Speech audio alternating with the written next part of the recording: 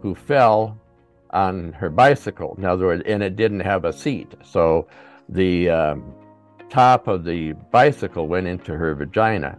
And that was the story I got. So on my way to the hospital, I'm thinking, as I'm driving, what is this? What is the real problem here? Because it didn't sound realistic at all to have an accident like that. Well, as it turns out, she was sexually molested by her older brother. Hi, everyone, and welcome to a special simulcast podcast. It's the Neil Haley Show with a podcast called Doctales with Royal Doc Alan Lindemann. Doc, you're branching out. We were talking a lot about your medical career, but now we're going to interview some people, right? And talking about all these great tips you provide for pregnant women. But now it's time for a new podcast, right? Well, that's what we're looking for. It's not actually, it's new, but it's in addition. It's not a replacement. So, yeah, we're happy about this. Thank you, Neil. All right, so let's talk about what types of people we're gonna interview and how you're gonna kind of tell stories throughout these interviews, and really give your opinion more, so we get to really know the true Royal Doc. Well, certainly I have a lot of opinions, and some of them are unpopular. But Doctales actually started about, I'd say probably 20 years ago. We actually had a website on it, and it was a story about patients and their encounters with the medical system. And sometimes it gets to be complicated in ways you wouldn't even imagine. I'm sure I couldn't even imagine what you mean by that, the different things, but you saw things in the medical field that you were blown away, not understanding what you're getting yourself into, right? Right. I can give you a couple examples. One of them was a young woman. She's about 25 years old. She came in to me. Well, actually, she presented to the emergency room 15 weeks pregnant. She had gotten a new blazer, and it was rolling toward a brick wall. And so she wanted to protect the bumper. So she placed herself between the blazer and the brick wall and crushed her pelvis when she was pregnant. So we had a lot of problems with that. We had bleeding. We had a dead baby. And so we took her to the operating room and trying to stop the bleeding. And the anesthetist or the anesthesiologist says, "You have 15 minutes to close her, and I'm waking her up." So we really couldn't complete our procedure. And she was in the hospital over the weekend. I gave her 7 units of blood and sent her off to St. Paul eventually, which is where I had my residency. The nice thing is she lived, but it was kind of a one thing after the next that was a problem for her. Wow. The stories, you can't believe them, right? That they happen, right? And that's why you started Doctales to begin with.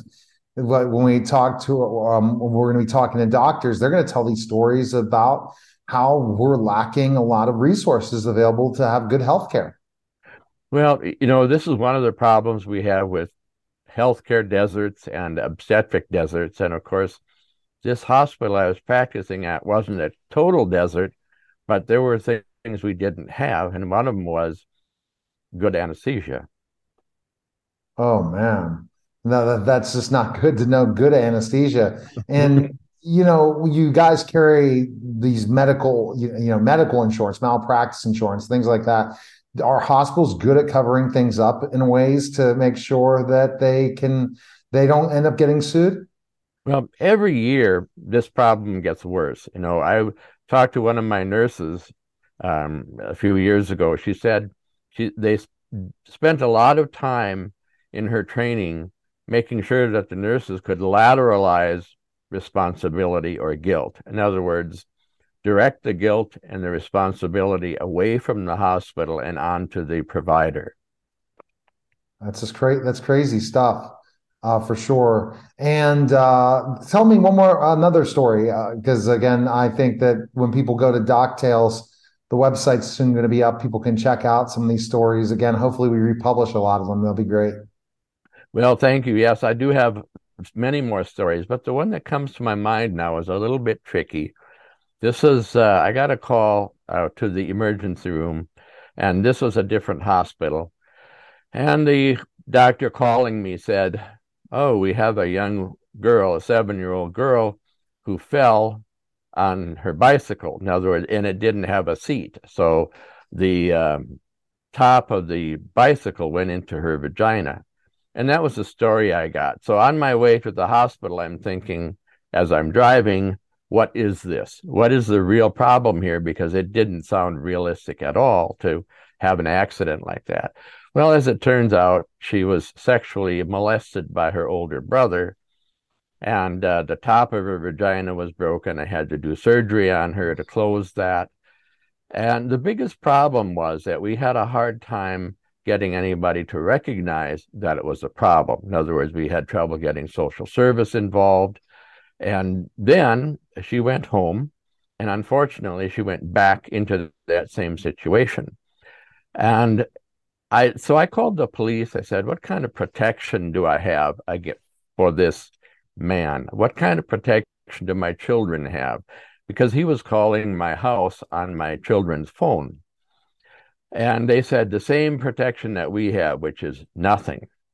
So we were kind of afraid for a while what was going to happen. And about 6 months later, I got a phone call from him saying, "You're right, Dr. Lindemann, I did that. But in the meantime, the family had moved out of state.